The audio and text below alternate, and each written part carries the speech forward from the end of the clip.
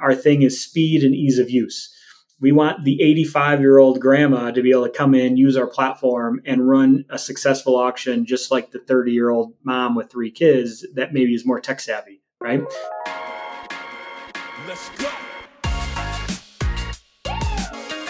So I'm here with Tom Kelly. Tom is one of the raddest guys you'll meet. He comes across as very nonchalant and calm, and you quickly feel like you're with this person who's got a really neat presence, and you can't help but feel just welcome. And yeah, so this is Tom Kelly. And did you know, you probably knew this, you're pretty famous. You're a professional baseball player.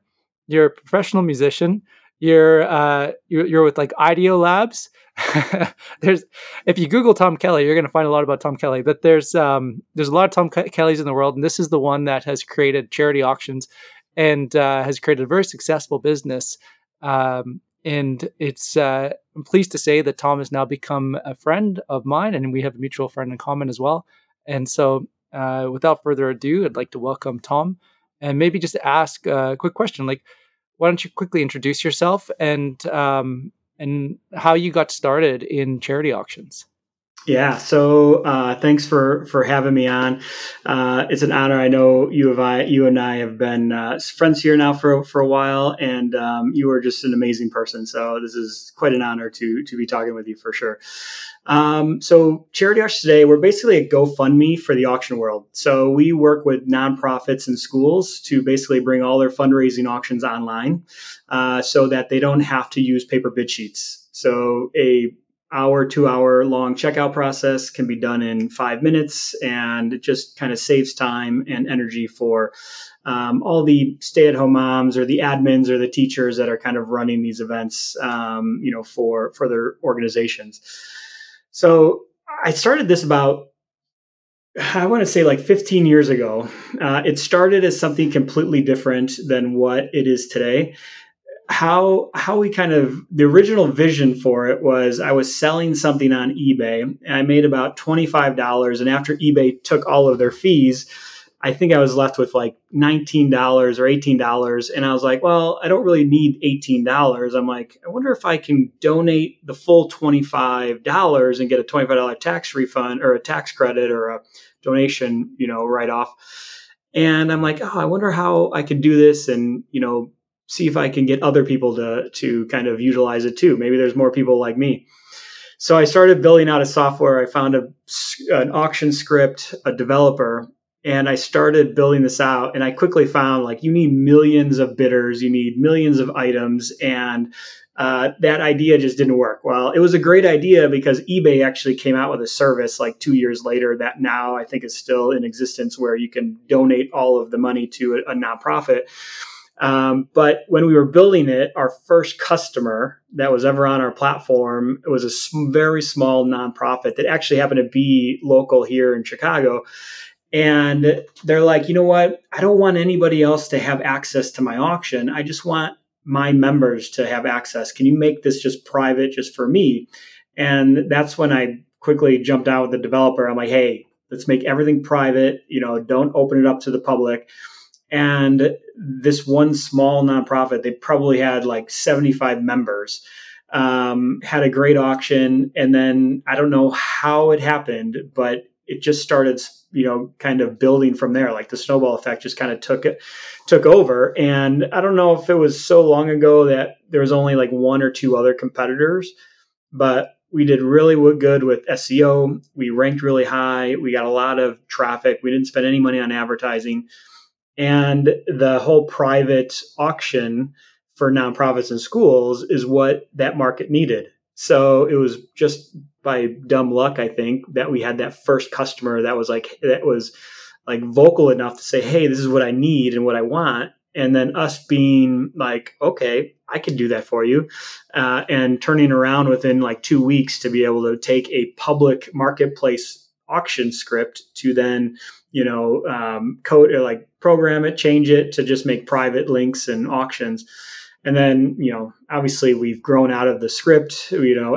One of the biggest challenges that we kept having back then was we were on GoDaddy servers, and we kept growing, and then our servers would crash, and then we'd grow, we upgrade our servers, and then we'd crash. And so it's been over the years, I think we're on our like third or fourth full rebuild from the ground up, new code base, new everything, and just kind of using new technology and growing. And it's been a wild ride ever since. Oh wow. Yeah, no, that is that is something. Full rewrites. For those who don't know, that is a big undertaking. It Yeah. is substantial. So the so where did like did you are you naturally entrepreneurial? Did you know that that was something you're going to get into? Yeah, I think ever since high school, I've always been. I've known I've always wanted to own my own business, and I actually here one thing that I actually just thought about the other day. When I was growing up, my parents got divorced when I was 2 years old, and my father, I didn't find out till later. Like my father was entrepreneurial. He tried, like he invented a patent and got a patent issued. He tried opening a pet store, but those ideas failed, and he never kept going. He ended up becoming a programmer at IBM, and got into management. And he kind of put his whole business, aspirations to the wayside, and maybe to just, I don't know, just raise his kids or do whatever, right? Well, then my mother remarried a man that was very entrepreneurial, and I and he's the one that basically raised me. Right? He owned apartment buildings and businesses, and he kind of always instilled in me like, hey, if you really want to be wealthy, you need to own your own business, and you should always have multiple streams of income and this and that. And I was thinking the other day, I was driving the car, and I had this epiphany, like, fuck, like the world, like the universe has a plan for you. Like if my parents never got divorced and my mom didn't remarry my stepdad, would I be who I am today? Right? Would I be entrepreneurial? Because my father was, but he failed and he never kept going. He just kind of took the failure. And would he have instilled in me like, hey, no, it's too hard, it's too risky. You wouldn't have, I've done it and tried, you don't need to try, just go work for somebody, right? And I was thinking like, man, if they didn't get divorced and my mom didn't remarry this one man on this planet that instilled all this into me, like would I still be the person I am today? And I just sat back and I was like, man, the universe does put the things in your life that I think it wants you to do, right? But it's just weird how all of those events just kind of led to kind of who I am today. Wow, what a positive way of looking at that. And just like yeah, you know, that's very interesting. The I can I'm not a psychologist, so but I'm sure if if we had a psychologist joining us right now, they'd be like digging into that. Yeah, right. Like because that's so cool, right?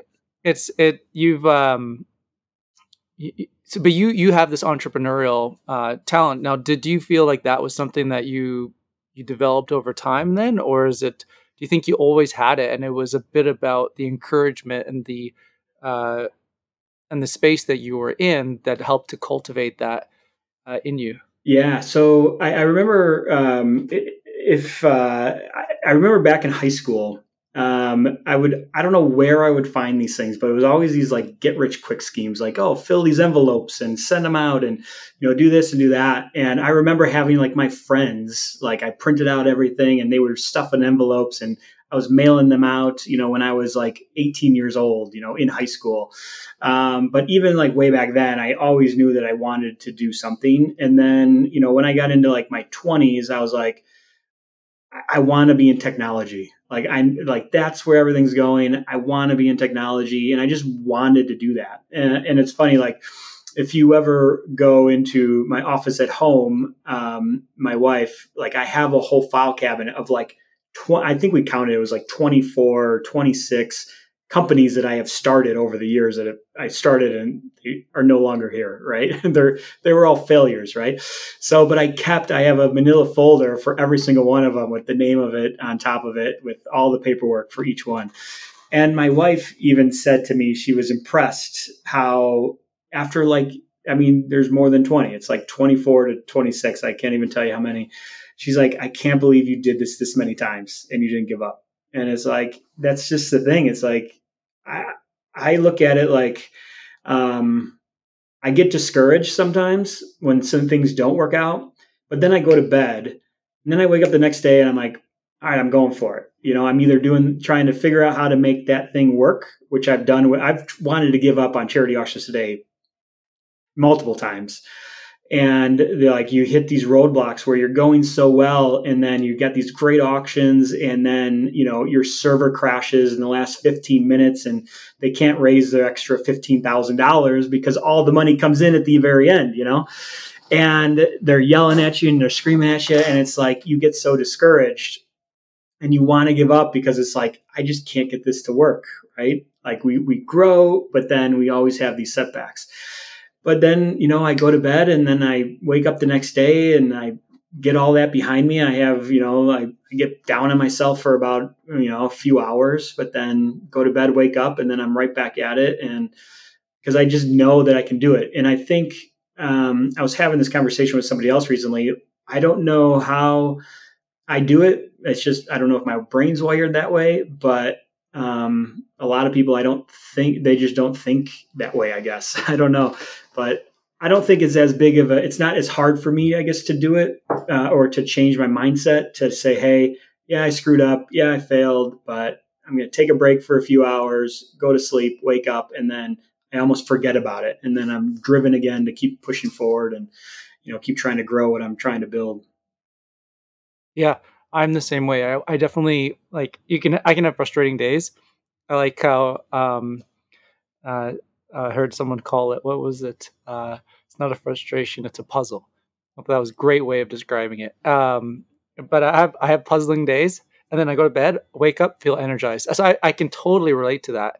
It's like you feel rejuvenated, you're ready to go. Uh, when you so there's a couple questions there. I'm wondering do you remember a time when like an early memory where you encountered some obstacle?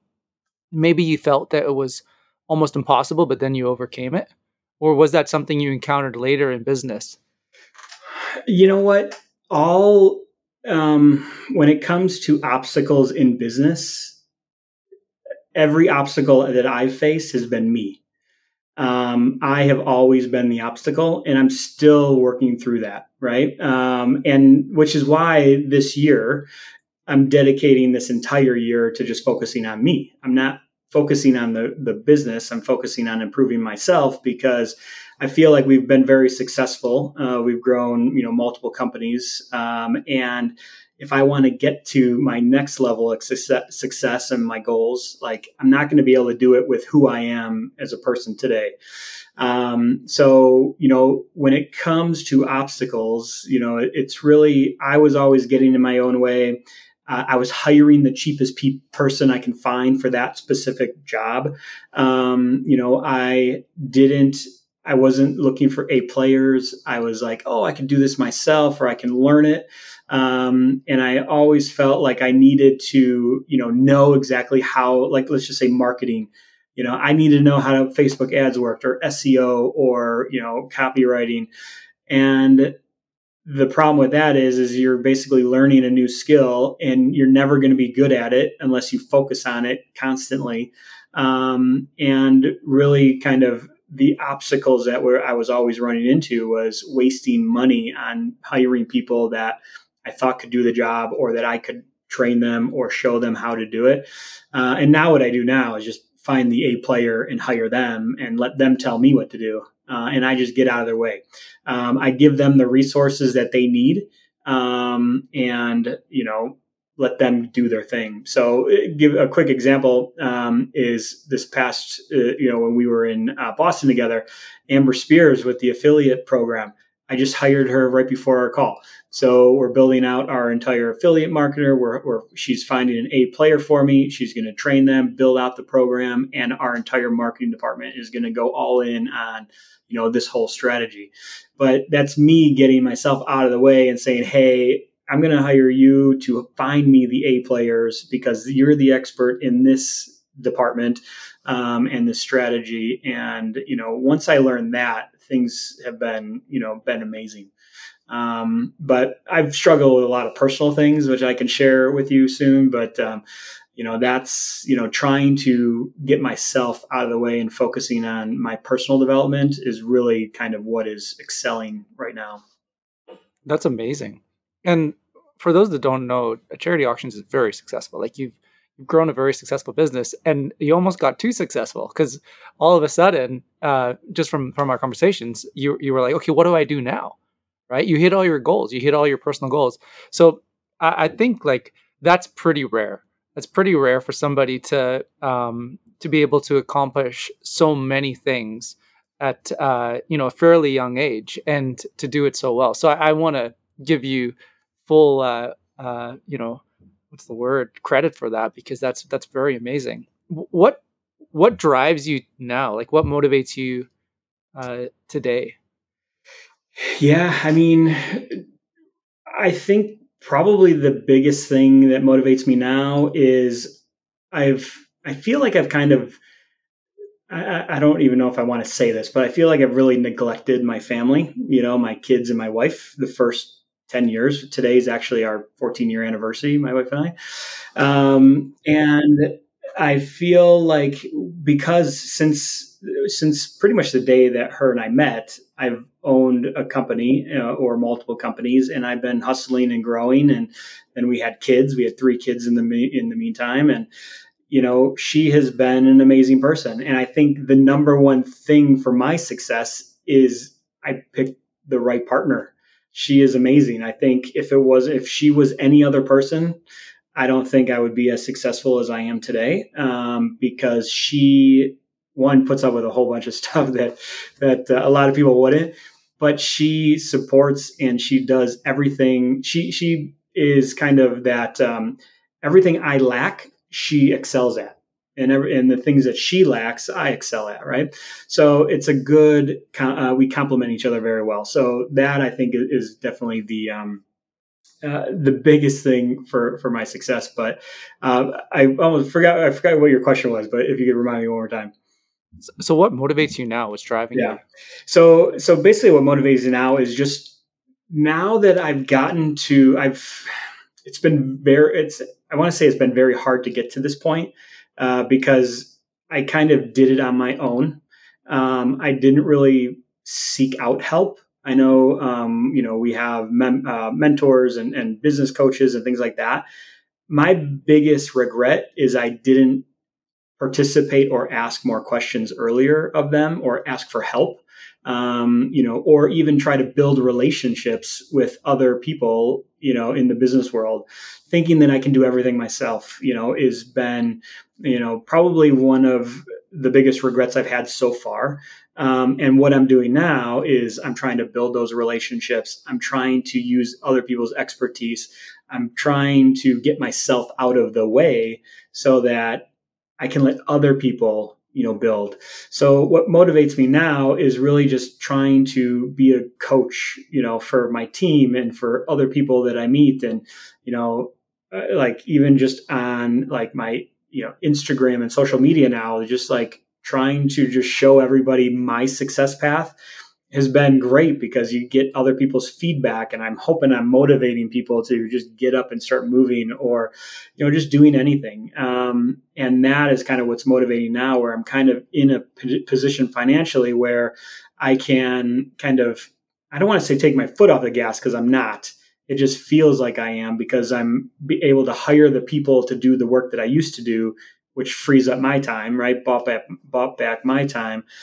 But now I'm trying to fill it with positive, self improvement, so that I can kind of keep coaching my kids, keep coaching my employees, keep just being a positive influence on anybody I meet, like you. I want to be a positive influence on you, and and everybody. So the cool thing was yesterday I went on, every day one of my non-negotiables is working out for 45 minutes.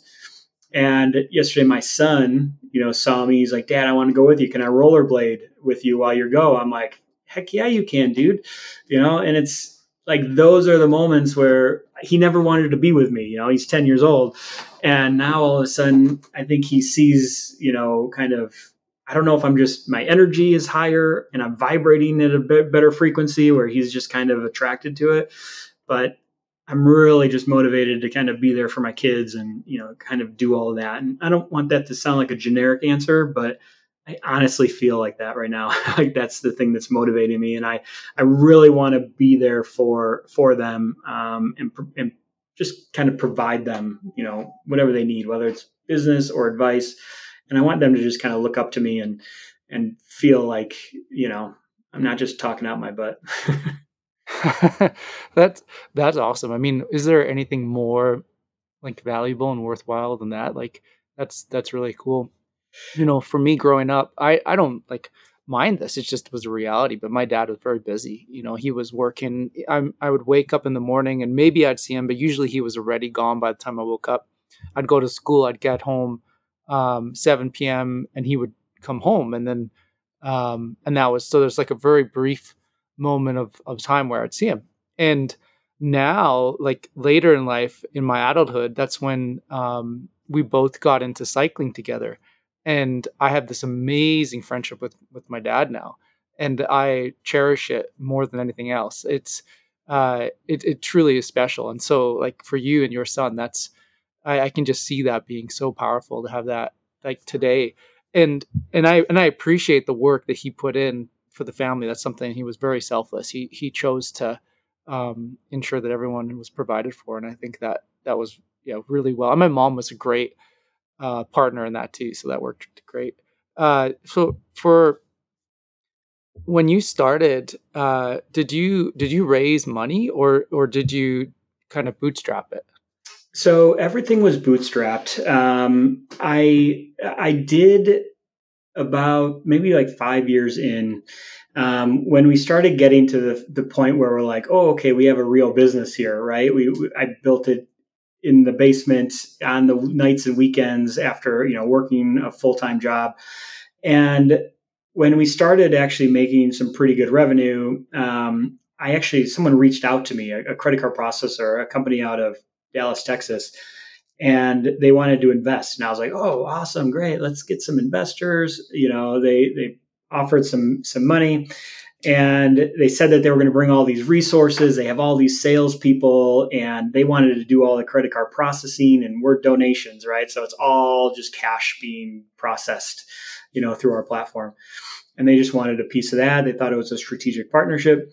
And I quickly found out, I took their money. They took, I think, like 25% equity stake in the company. And as soon as that happened, like I got no resources from them. Like none of their salespeople ever sold our product. We never really had clear, vision, I guess, on how we would work together. And it was just one of those situations where I started regretting. I'm like, oh God, why did I do this? So I ended up, we were thinking about like our company we were losing money. We implemented their credit card processor, and they wanted everybody to create their own merchant accounts. Well, we lost 75% of our business in like the first 6 months. So like, because nobody like our user base doesn't want that model. They want the Stripe model where they don't have to pay a monthly fee. They only run an auction once a year. Like that whole, we're going to create 10,000 merchant accounts for this credit card processing company just doesn't work for our type of user. And I think they realize that. They probably like, well, it ain't going to work. And then they just stop putting time and effort into it. And I thought about closing down the business and just saying, you know what, forget it. And then I'm like, you know what, I can't do that. I made a promise to this person that, that I took the money from. So I ended up converting it to a loan and paid him back plus interest and took the equity back. So that was a good win-win for both of us. And, it took a couple of years to kind of, come back out of that. But my advice or what I would do in the future is if I am going to take money, it has to be from somebody that's going to provide value in some way, shape, or form. They just wanted to give me a blank, or not a blank check, a check, and take equity and say, here you go, Tom, you just keep growing it and make me more money. Well, I don't think that's the right way of doing it. Like, I think whoever you take money from, needs to be able to have a positive impact on the business, whether it's bringing more business in, mentoring you in some way, shape, or form to help grow, or something. But taking money from somebody that can't provide any value, I think is just, for me. I don't know. Maybe for other people it's different, but for me, I would never do that again. They would have to provide some type of a win-win, for the company. Yeah, that surprises me as well hearing that, because you would think if somebody now owns a part of the business, they would have a strong incentive to want to see that business grow. And so Yep. they'd be investing time, resources, advice, something towards that. And but it sounds in their case they must have just seen it more as a strategic alliance, and yeah, but it didn't work. So how have you grown profitably? How have you reached new clients or new customers? Yeah, I mean, we have still, um, to this day, we still have no salespeople.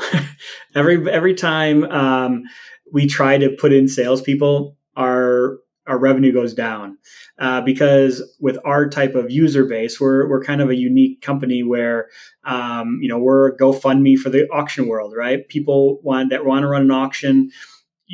We're dealing with stay-at-home moms, we're dealing with volunteers, we're dealing with people that get tasked. You're at a PTO meeting and they're like, hey, let's run an online auction. Okay, Susie, you go out and find something. Well, Susie has 1,000 things to do. She's got probably 3 kids. The last thing she wants to do is fill out a form, jump on a webinar, figure out if this company will do what they do. And what we did was we were actually one of the first people in the space to look at GoFundMe and be like, oh shit, people want to just come in, create their page and launch it, and they don't want to talk to anybody. So as soon as we did that, our signups, our conversion rates doubled basically overnight. When we said, hey, you don't have to pay for anything up front, you don't have to talk to anybody, you can just come in, build out your auction, and launch it whenever you're ready. That is what our users wanted, right? So that's kind of what we stuck with, which has been great. So, and our thing is speed and ease of use. We want the 85-year-old grandma to be able to come in, use our platform, and run a successful auction just like the 30-year-old mom with 3 kids that maybe is more tech savvy, right? So, that's kind of where we started to excel, is when we said, hey, let's remove some of the friction points with sales and just let people in and go. So kind of how we grow now is we just focus on content and SEO. We're now implementing our affiliate program because we feel that is probably the best use of our sales resources, our sales dollars that we're going to be investing in, and just building a whole group of partners and people that can refer users over and take a. And I have no problem sharing percentages of the money that we make, right? If people are going to come out there and actively market it, probably better than we would. Yeah, no, that's so then it's really through SEO, search, organic growth, user adoption, so product led growth. And then are you getting any word of mouth or referrals? Yeah, so we get a lot of word of mouth. So we have some big clients. So we have like the Dave Matthews Band, John Mayer. So That's awesome. George Straits, like a lot of big bands that have big followings. Lindsey Vonn, the Olympic gold skier. So we do the auctions for their nonprofits. And so the great thing about them is, one, it builds credibility for us. But when they run an auction, which they do several times a year, they're blasting it out to, hundreds of thousands or millions of their followers, right? So as soon as they launch an auction, one of the things that we found is we have to know when they're going to launch it, because we have to beef up our servers, because what happens is a flood of people come in right away.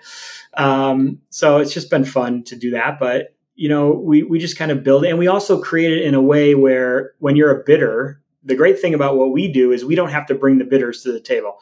We create private auction links, and the organizations bring in their own bidders. And then we can then promote, just like DocuSign. You fill out a DocuSign, and at the very end, it says, "Hey, would you like to create your own DocuSign account?" Well, we do the same thing, right? Hey, you want to run your auction? We're building out our brand ambassador program for stay-at-home moms to be able to make money in their areas by hosting auctions in their areas and utilizing our software so that they can make extra income on the weekends.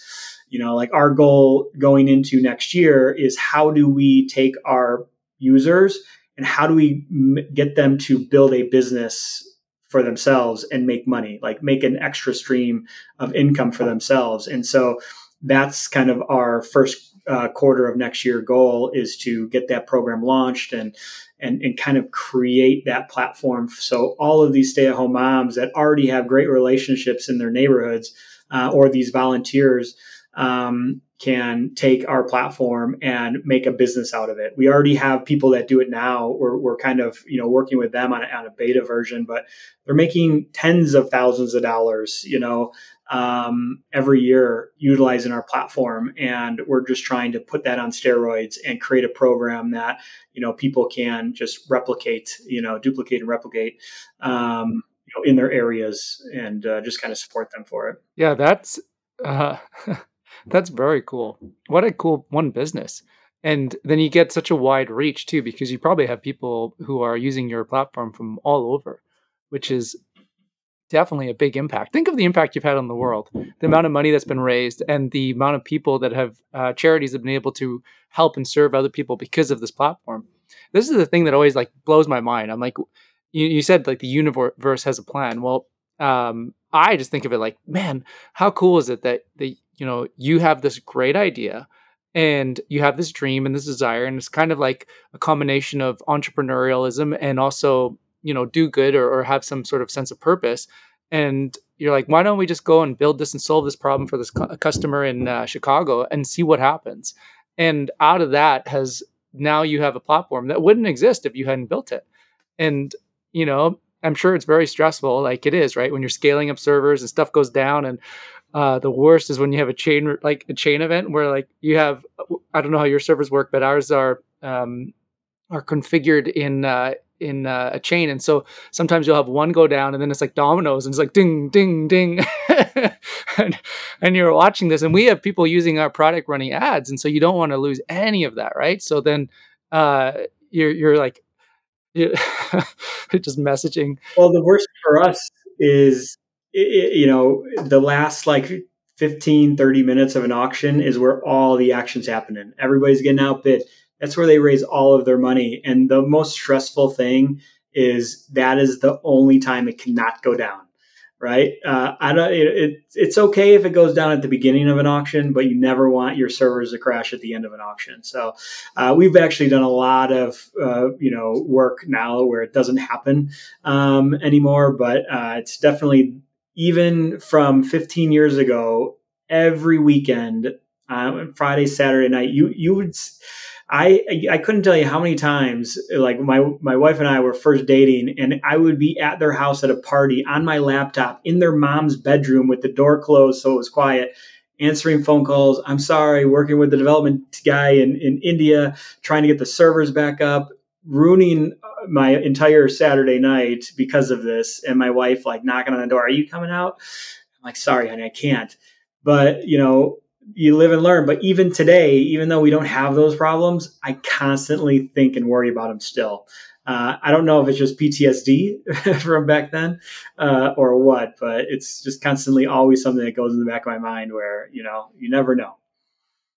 Yeah, wild. And so when you had, I think you said you lost something like 50 to 70% of your customers at one point because of the pricing change, and then you realized that, so you fixed that problem. Uh, how long did it take before you were able to see those customers come back? So the good thing about our business is we don't have a traditional customer like a normal SaaS business where your customer signs up and they're with you every single month for X number of days. Our users come in because they have an auction that they want to run, and usually it's within the first 3 months. So if they sign up today, they're gonna some people, they sign up today. Today is a Tuesday. They might launch and run their auction this coming Friday. Others might come in today, build it out, and not launch for 3 months, right? So it's usually within 3 months of when they sign up is when they're launching their auction. And then they won't come back till next year. So the good thing about us is, yeah, we went down. So we hit almost 6 months of almost no users, right? Because nobody wanted to fill out a full credit application, credit card processing form, right? It was like 17 pages. And so it took us a while, and it took me, because I didn't want to tell my partner, hey, this doesn't work. Your payment processing is too old school. Like, you need to have a Stripe model where people don't need to fill out 17 pages. They don't need to do a credit application. These are moms and volunteers. These aren't large organizations like the United Way with financial departments and things like that, right? So for us, it was okay, but it took me the courage to tell my partner, you know what, we're not using your payment processor anymore. And we switched right over to Stripe. And so once we were able to do that, it only took us 2 months to really kind of come back, because the moment we switched over, we're still getting, we get, I don't know, almost 100 auctions created a day. So, back then we weren't having as many. So maybe it was like 15 to 25 auctions created a day back then. So, they would come in today, and then, from that day to 2 months from now is kind of when things started to kind of process again. And again, once we implemented Stripe, where it was less friction, no credit application, they were ready to go immediately, everything, we actually started raising more money than we were before, so it was great. But it took the courage to tell a partner, hey, thanks for giving me all the money, but if you want your equity to be worth anything, we have to change and pivot, because your credit card processor is too old school for what we're doing here. Yeah, that's wild. I wonder, like, when I think about that, if your partner had some other issues in their business that they were scrambling to fix behind the scenes, sort of like when a duck's paddling and their feet are below the water. And maybe that's why they weren't contributing as much, because they themselves were fairly distracted. Because if they had that process for you, imagine what it would have been like for all their other customers. Yeah. Yeah, it Yep. seems, yeah, I can see that being something. So, uh, now, like, we kind of, just before we got on the podcast, you were sharing like your health journey and how you're sort of living your goals, and you're feeling like you're more on fire than ever before. Um, what shifted? What switched? Um, all right, I'll tell you what shifted. And I don't know if I've ever told anybody this, but you know Dan Martell, and I'm sure you've read his book, The Buyback Principle, right? Or Buy Back Your Time. Yeah. So 2 years ago, while he was writing that book, I was going through 75 hard. I was probably in day 50, 60, doing very well, feeling energized. My life was on track. I was doing all these great things. And he's like, Tom, I want to interview you for my book. So I don't know if in that book, I got about a page, maybe a page and a half. It's titled The Alcoholic Millionaire. I don't know if you know that page or not, but you probably don't. You probably just read it and went right through it. Well, I'm the alcoholic millionaire. And I didn't know what the title of that was going to be. After I was interviewed, and I didn't even know if he was going to put it in the book or not, but he did. But like, I finished 75 hard, and then I just kind of went back into my old ways, right?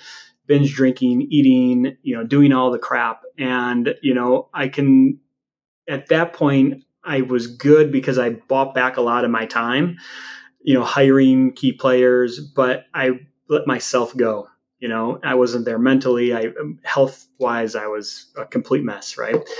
And reading that page and a half and that title, The Alcoholic Millionaire, and I was like, oh God, I kind of don't like this guy anymore. Why would he call me that? But the thing was I was, my dad died as an alcoholic. My brother died as an alcoholic. I could see myself going down that path. We built a great company. At the time of being interviewed, we were hoping to do about 14, I think, $1 million. And by the time the book came out, we actually crushed it. We were at 30 million in revenue. And I started thinking like,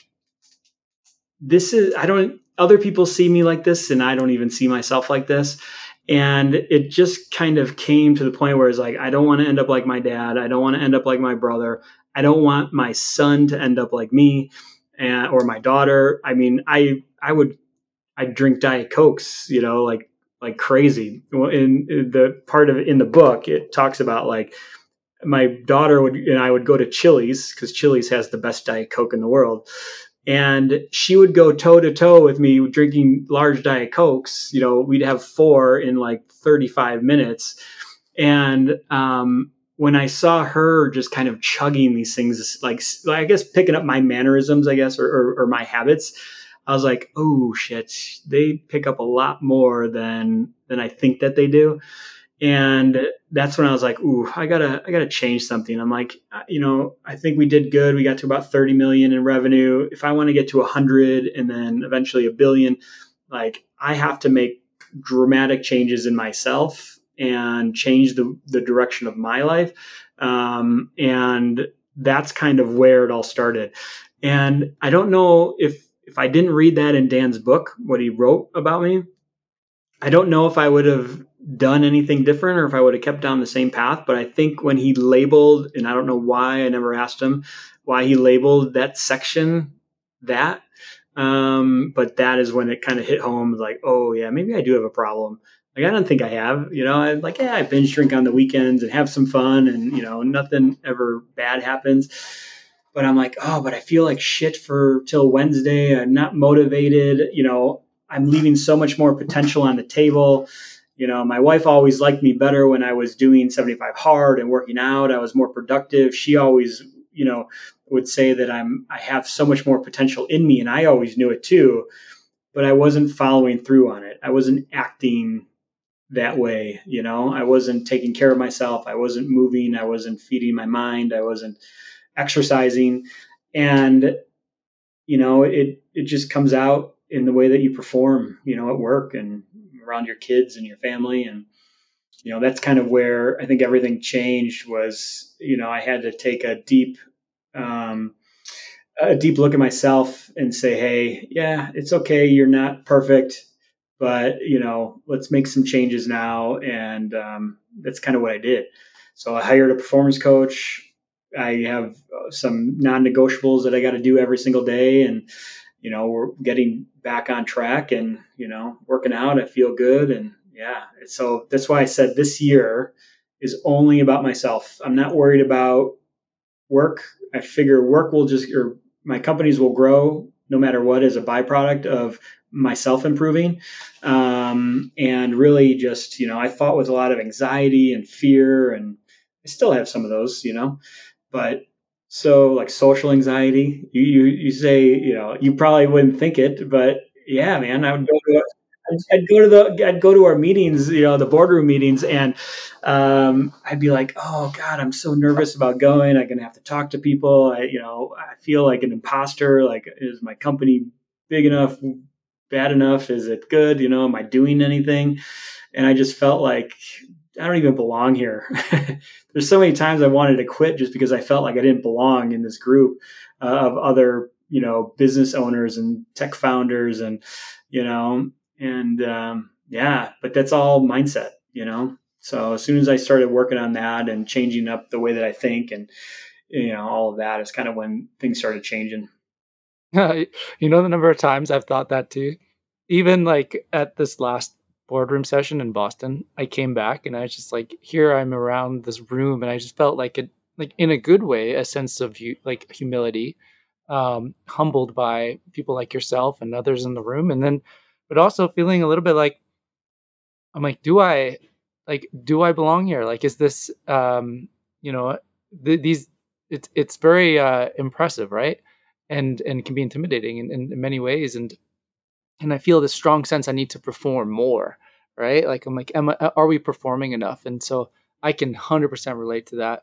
it's funny as well. Dan mentioned to me, he said he talked about like the extreme accountability and just reaching out to some people and getting their feedback on like what, and so I reached out to this one guy and I said, hey, would you mind just like sharing like some feedback that I could benefit from your perspective?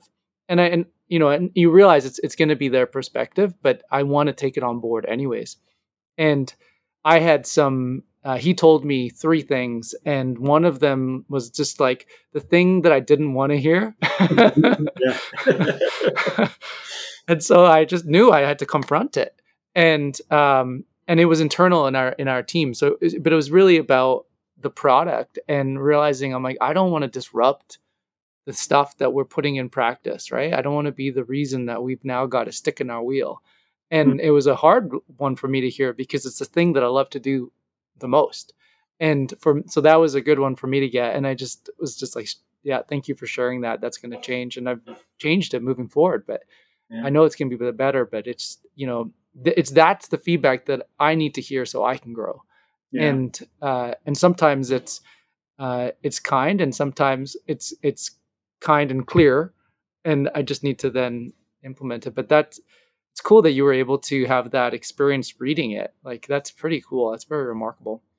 Yeah. um One point I want to just add to that is, so I started my transformation before this our last boardroom meeting, and I was leaving, and I was telling my wife, I'm like, this is the first time I'm going to one of these where I don't feel nervous, where I really have no thought about it at all. Like I had no expectation, and I almost think as entrepreneurs, we need to almost when we go to these meetings, like stop worrying about how good your business is or growing your business. I think it's, you know, I think we all just need to work on ourselves. Like we have to 10x our like ourselves, our performance and what we do, not necessarily 10x our business. Because I feel like if we can improve ourselves, then our business is just going to ultimately improve anyways, right? And I think kind of going into this, everybody has too much pressure on themselves of like, oh God, you know, I only increased my revenue by $500,000 this, in the last 100 days. Well, that's $500,000 in 100 days or $500,000 a month for the last 3 months since the last time we met. Like some people think like I grew from 15 to 30 and I'm still like, man, I'm $30 million. That's pretty great. Everybody's like, oh, that's wonderful. But I'm like, oh man, I think we could have done more. It's like, it's never good enough. Right. So I feel like when we go into these meetings with too much pressure, like we're not growing because we don't feel like we're doing enough. That comes back to like, hey, I'm going to focus on myself and I'm going to tell you how great I'm doing as a person and all the things I'm doing to improve myself. And I hope you take away that then this business strategy to grow your revenue, because I think you would take more out of it if I told you, hey, this is what I did to level up my own game and forget the business for now and, work on yourself. And then eventually your business will come around. yeah, it's such good advice. That's really good advice. That was actually really the my last question, which would be if to those who's listening, what's one thing you'd want to say to them that they're on their entrepreneurial journey as well, and they're facing challenges, or and they're looking at what to do personally, professionally, in their space, and yeah, what would be a piece of advice that you'd want to share, and maybe you would have shared to yourself 20 years ago? Yeah. I mean, really, just because of this journey I'm on currently, it's focus on yourself first. I look at it as, three things: mind, body, bank account. If you get your mind right, you'll eventually get your body right. If you get your body right, your bank account's just going to automatically go up, right? If you get your mind and body working in sync, that's eating healthy, having a good mindset, getting rid of the negative emotions. There's always going to be from what we do, we own businesses. There's always something negative going on, right? You get some wins, but then you get a shit ton of negative, failures, right? And it's how you kind of manage those failures. And you need a strong mindset to kind of look at it not as a negative, but spin it as like, okay, I learned, or this is how we can improve, and not, kind of, you know, create an emotional home where you can basically have, a good mindset where you're not taking these negative things that constantly happen, like an employee leaving you or an A player leaving you or a customer leaving you, and turning that into the sky is falling, my business is going down, because what that's going to ultimately do is affect your entire team. And if you can just figure out how to just say, hey, yeah, that sucks, or a player is leaving and you wish them good luck, I hope you have much success, and you work with the rest of your team to figure out, hey, do we know anybody else? Ask the person that's leaving, hey, I wish you luck, thanks for all your time, do you know anybody you can refer? Instead of saying, hey, you're an asshole, why are you leaving me, doing all these things that would be negative, trying to spin it into a positive, light, I guess you can say it that way. And just kind of using those negative emotions or failures and kind of learning from them is kind of the biggest thing that I would take away. I spent a lot of years thinking that, oh my God, my business is going to fall apart when all of these negative things happen, like our server crashing constantly, right? Back in the day. And you know what? You might take it for a minute, but the more that you can slowly level out your emotions and say, hey, it's not, the sky isn't falling, our business is still here, we're going to keep pushing forward, your whole team is going to kind of grab onto that, right? You're the leader of your team.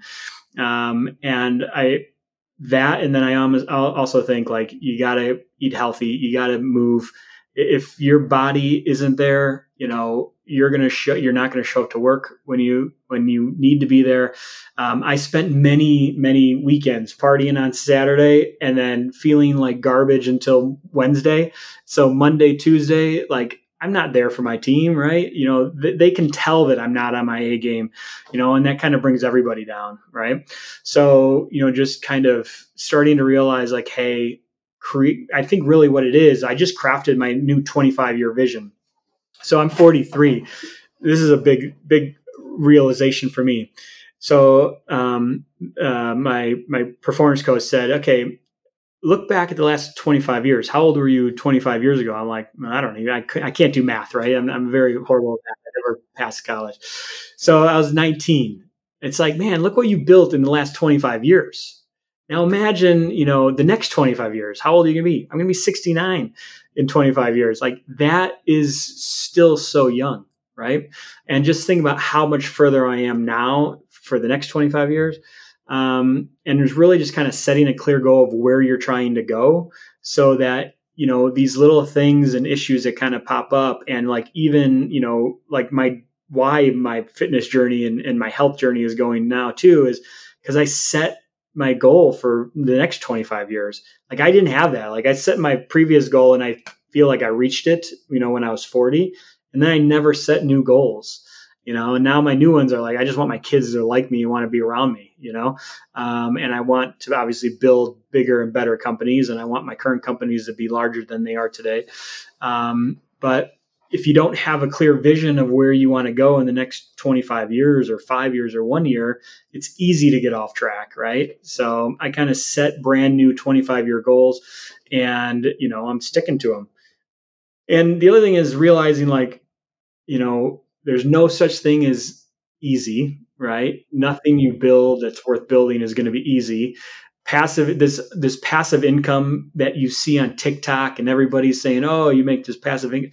Like, all these kids are buying into that crap. Like, there's no way that you're not going to be able to do anything that creates passive income unless you create the course that teaches people how to create passive income, and then you sell that course to all these people that are naive and are buying it, right?